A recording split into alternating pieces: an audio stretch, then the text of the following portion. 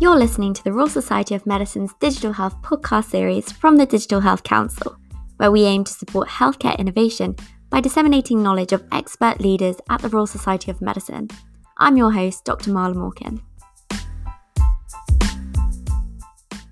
Welcome back to another episode of the Royal Society of Medicine's Digital Health podcast series from the Digital Health Council. In this episode, we are joined by Dr. Ian Campbell, who is the Executive Chair at Innovate UK and is also the Non-Executive Chairman at MedCity. We discuss taking risks in healthcare innovation funding and his lessons that he's learned as his time as a startup CEO and now moving into Innovate UK. We also discuss the importance of diversity in accelerating the next generation of entrepreneurs. So enjoy. Ian, please, will you introduce yourself and tell the listeners where you came from, how you got into the digital health space, and just a bit about yourself and your background. Thank you very much, Mala, for the invitation to speak today. So, as Mala says, I'm Dr. Ian Campbell. I was born in East Ayrshire, in a village called Stewarton, and was the first of my family to go to and successfully come through university. I did that at Glasgow, reading biochemistry, and I liked Glasgow so much I stayed there and did a PhD looking at insulin resistance and diabetes. In doing that, it became clear that my passion for science was not just in the fundamental research, but also in the commercial exploitation of it. And my career since then has been very serendipitous. I've been fortunate enough to work with many great people, starting off in the lab with Professor Gwyn Gould, and moving on to Professor Janet Allen's lab, where I got involved with a company called BioCore that measure how proteins bind together in real time. Realizing quickly that I wasn't going to be an academic scientist, this offered me the route into the commercial world, where I started as an application scientist, worked up to being a business development director, and ultimately in my career I became a CEO of startup diagnostic companies. And when I say startup, I really mean startup, 4 or 5 people, and that encapsulated fundraising from private capital, generating data through the tests that we developed, and then from there into getting tests onto the market and ultimately being sold. Although the one thing I would say as a startup CEO, I spent 9 months raising money, 2 months congratulating myself that I'd raised money, and a month trying to prepare myself for the next 9 months. Oh, no. And that is why I ended up being in the role of Innovate UK. So I joined Innovate UK in October of 16.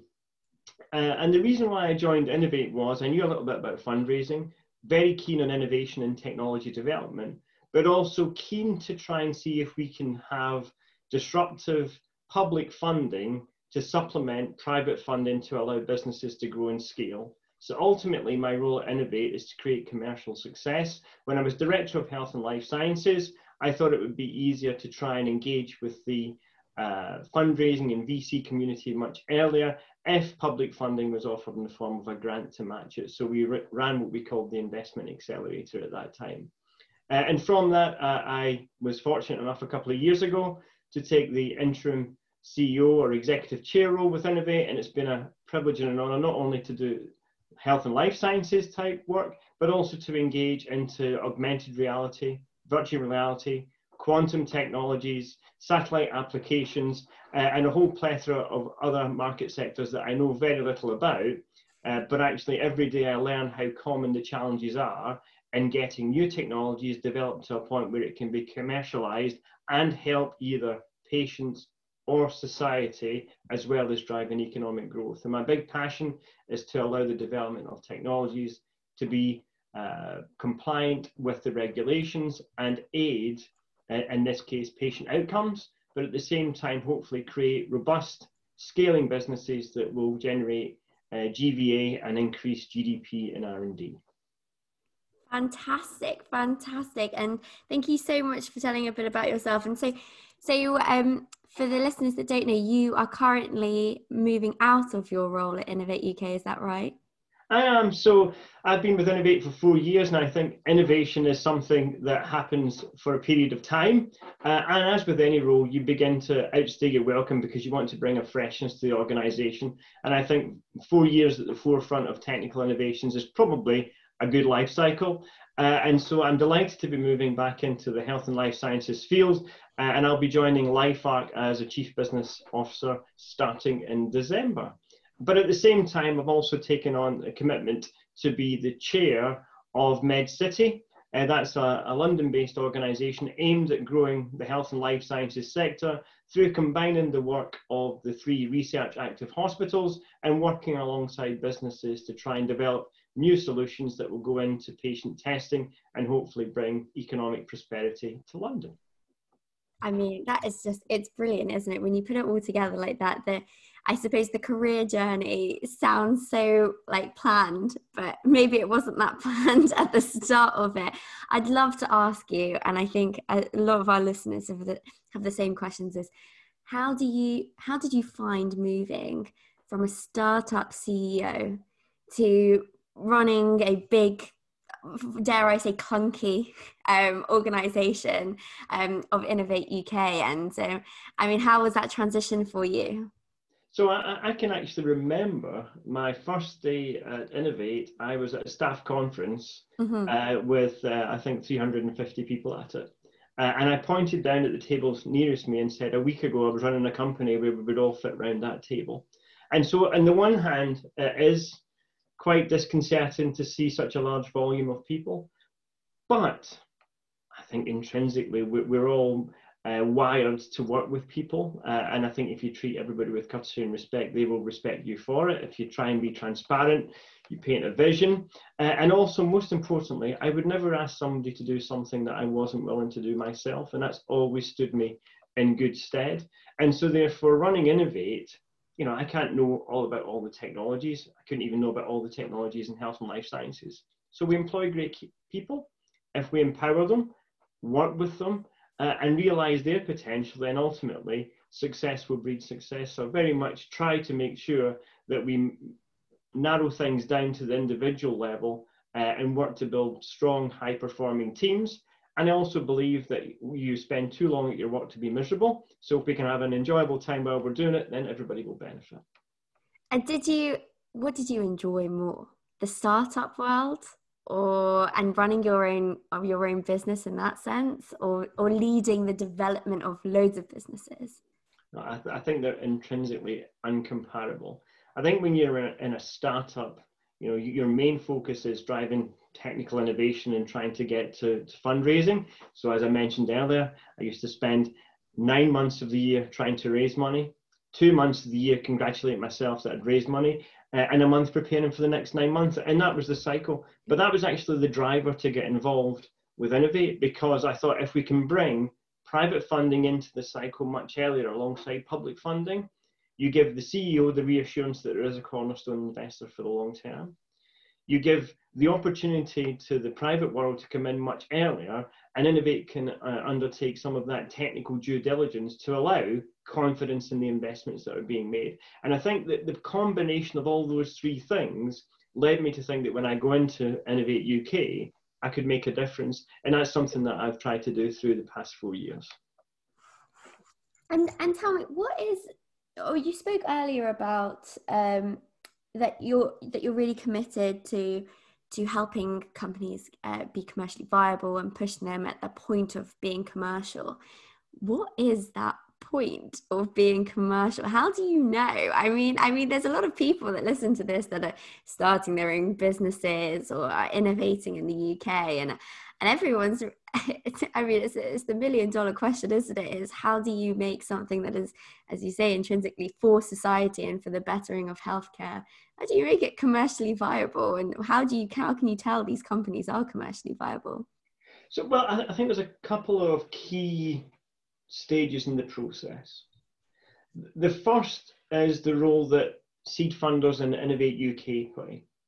And that is to take something that's fundamentally an idea, high risk, potential to be disruptive and game changing, but needs some support to allow the organisation to undertake that risk that they otherwise couldn't do. So that's clearly Innovate's role. And once we've funded that, if the technology develops across the cycle, that then enables private investment to take over. And at the point when private investment is taken over, that means it's getting nearer to the market. So the role for a public funder there is less important. So I tend to see us as charged with using public money to secure high-risk investments, and some of them will fly and hopefully reach the markets and do great things, and others might not quite make it. But even for the ones that don't make it, you're investing in the people, the talent, and so that the next time they come up with an idea, they'll know intrinsically what they should do, and they'll have learned from the things that they shouldn't do, so that we can create an entrepreneurial flair and a culture of risk-taking that hopefully will develop across the sector and result in even better solutions coming to the market. So you say it doesn't really matter if it, I mean, it does matter in a certain way, but it doesn't really matter if it succeeds or if it doesn't succeed. It's that process. And you mentioned it earlier with your employees at Innovate. You said that you were empowering great people to kind of run the business under you and to be able to support the innovations that were around you. Have you got any kind of tips or like ways that you manage the teams to be able to drive that empowerment? Goodness. Probably best ask them than ask me. So, what I tend to do is ask the awkward questions to make everybody think, is this the right thing to do? But then once we've made a decision, let the team try it. And I firmly believe that as an innovation agency, we should be taking risks. And we should be taking risks to try new things to help companies and technologies succeed and benefit both the economy and also society. My big fear is that we fund incremental R&D. And while that's worthwhile, that's not disruptive innovation. What does that mean? A disruptive innovation is something that is truly transforming. So the iPhone being a classic example in this day and age is disruptive innovation, whereas we could have made an improvement to the cell phone itself, but not put music on it or not put apps on it, then that would have been incremental R&D. So trying to have something that's truly disruptive at the heart of what you're funding. And my big worry there is, in order to fund disruptive innovation, you have to take higher risks. And we have to have a risk appetite that allows us to do that. And I think sometimes we can be a bit conservative. So my aspiration would be for boldness and trying to place big bets on things that may truly change the way that we live our lives, impact society, and create a resurgent innovation economy. Which is the dream, isn't it? I mean, that would be, if we ran society like that, right? We find good ideas, we invest in it, we grow it. That would be the best way to mobilize the economy in every sense of it. I suppose there's so many different barriers to it. And one of them that we're really interested in is looking at the diversity of the founders that are coming through the space. And I know that is something that you're really passionate about as well, to try and increase the diversity in the companies that you found. I'd love if you could tell us a bit more about kind of the growth of the sector in the diversity sense, but also initiatives that you've seen that actually work to help with this problem. So if we go back to empirical research, there's two things that spring to mind. Collaboration, and that means two or more brains coming together to look at the same problem, does tend to yield more impactful results. Secondly, nobody has a moratorium on a good idea. So good ideas can come from anywhere, and they don't need to come from an academic base. They can come from an individual. They can come from a groupthink. They can come from school children. So at Innovate, we've been quite clear that we wanted to increase the diversity in our application pool. So we did some research between 2016 and 2018 that suggested that only 12% of applicants into Innovate UK were female. 12% that apply? 12% apply. Wow. And so we thought there are barriers here that we're not aware of that are causing problems. So we looked into the research and found that, could we create mentoring groups to help support female entrepreneurs? Could we look at a program where we could build a collective cohort of female leaders that would work together? Can we place them in an environment where they will thrive? So that was the basis for the program that we've called Women in Innovation. We now have a cohort of roughly 200 female entrepreneurs that have been successful through that program. Now, the net change is that in the last data we looked at, 26% of applicants are female-led. So wow. We've more than doubled the percentage of female applicants coming through, which is great, but we're still 24% short of being parity. And so we need to continue to work to drive that. And so our focus very much is on the ED&I, but also the other program that I'm immensely proud of is our Young Innovators program. So that's specifically targeting 18 to 24-year-olds. And we thought, how do we target youngsters? Because they don't tend to visit innovateuk.gov.uk on a regular basis. Don't they? I didn't realise that. So we partnered with the Prince's Trust and we ran a hashtag Ideas Mean Business campaign. And instead of launching it in a hotel or in a conference, we set up pop-up coffee shops throughout the UK because we also know that the cafe culture tends to bring in youngsters. And so I'm delighted of one example is a guy called Tom Root, who had an idea to put in a filter into a washing machine to capture microplastics. So when Tom applied, he had his idea, a bit of workspace in his dad's garage, and a concept that potentially could be transformative in terms of contaminating the water supply. If we fast forward 2 years, Tom's got his own facility. He has employees. He's raised, I think, just shy of £1 million in funding, and he's looking to get contracts with white goods consumer manufacturers. So therefore, having a coffee and talking about young innovation has led him to build a business. That is truly disruptive. And so we need to remind ourselves always, good ideas can come from anywhere. I mean, I'm kind of lost for words there, because that is such a lovely and empowering, as we keep saying, initiative that you did, and going to the places where the innovators are instead of waiting for them to come to you. I think that in itself speaks volumes for the type of organization that you're working in and that you're running, that you don't expect, well, if you want my money, you come to me, the traditional investment sense, come and tell me why you should have my money.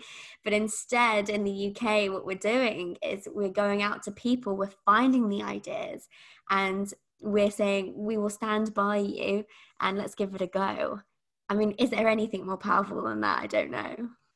Well, we can actually extend the scale of that, because when COVID struck and we had our fast start call, we had 8,600 applications and we funded over 960 businesses in less than 6 weeks. We paid the money in advance and we're able to allow them to continue to innovate. So we've seen innovations in digital health, but also in more rural environments. So how to optimize the picking of blueberries is one farm that I visited to show that they had a collection device that could increase the efficiency by 50%. We still need to eat during COVID. Harvesting the fruit was going to be an issue. They had an innovative solution. So you can see all these range of technologies. And I'd like to highlight in digital health a company called Accurix, who have a platform to improve the way in which GPs can consult online.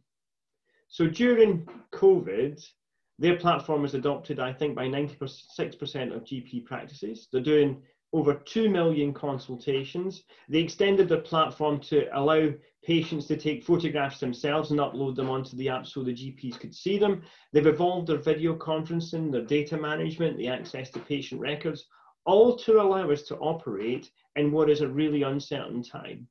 And so being able to support digital health coming to reality really is something that has transformed the ability for some people to maintain good health going forward. But also a company like Big Health, whose focus is on mental health, and their sleep app has been downloaded something like 15,000 times. Those that have it, 55% have said their insomnia has been reduced. 74% feel better and have reduced depression. So you can see that by employing innovation and getting the adoption of that innovation, it really is making a difference to either the way people work in the form of the GPs or in terms of how patients and sufferers can actually improve the quality of their life. And that's what gives me a great satisfaction in this role, is that you can pick some very good businesses that are going to be impactful in life. Brilliant. And we actually had Charlotte from Big Health on the podcast recently, who I think every listener that had sent in feedback after it said exactly the same thing. How is it that we can get such good results from technology and these opportunities just weren't here a few years ago? It's just amazing how much it's progressed. Let's take it forward. Let's think about the future. What is Ian Campbell excited about in the digital healthcare space? What is it that you're keeping your eye on in the future of healthcare innovation?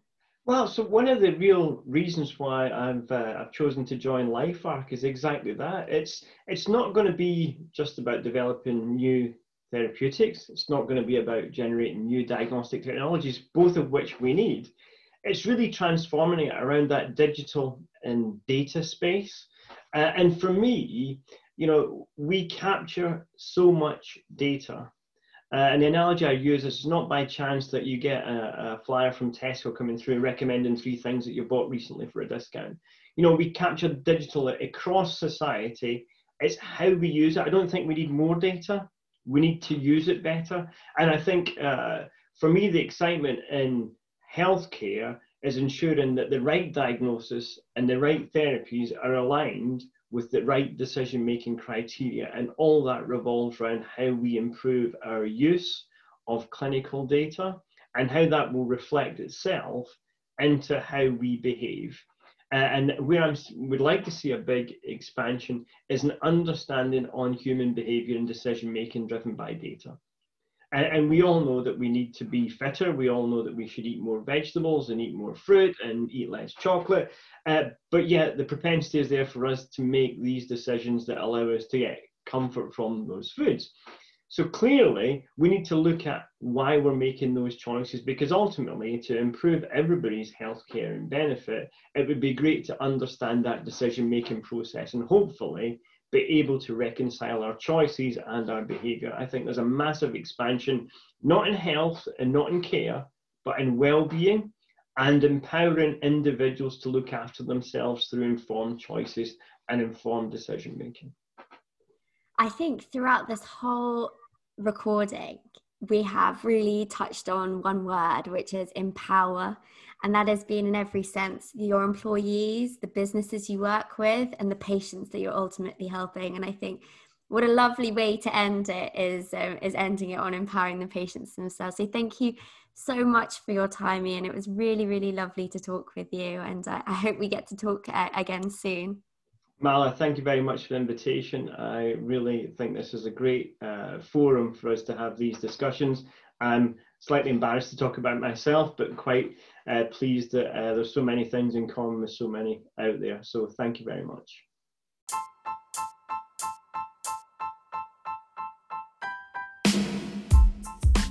Thanks so much for listening to another episode of the Royal Society of Medicine's Digital Health podcast series from the Digital Health Council.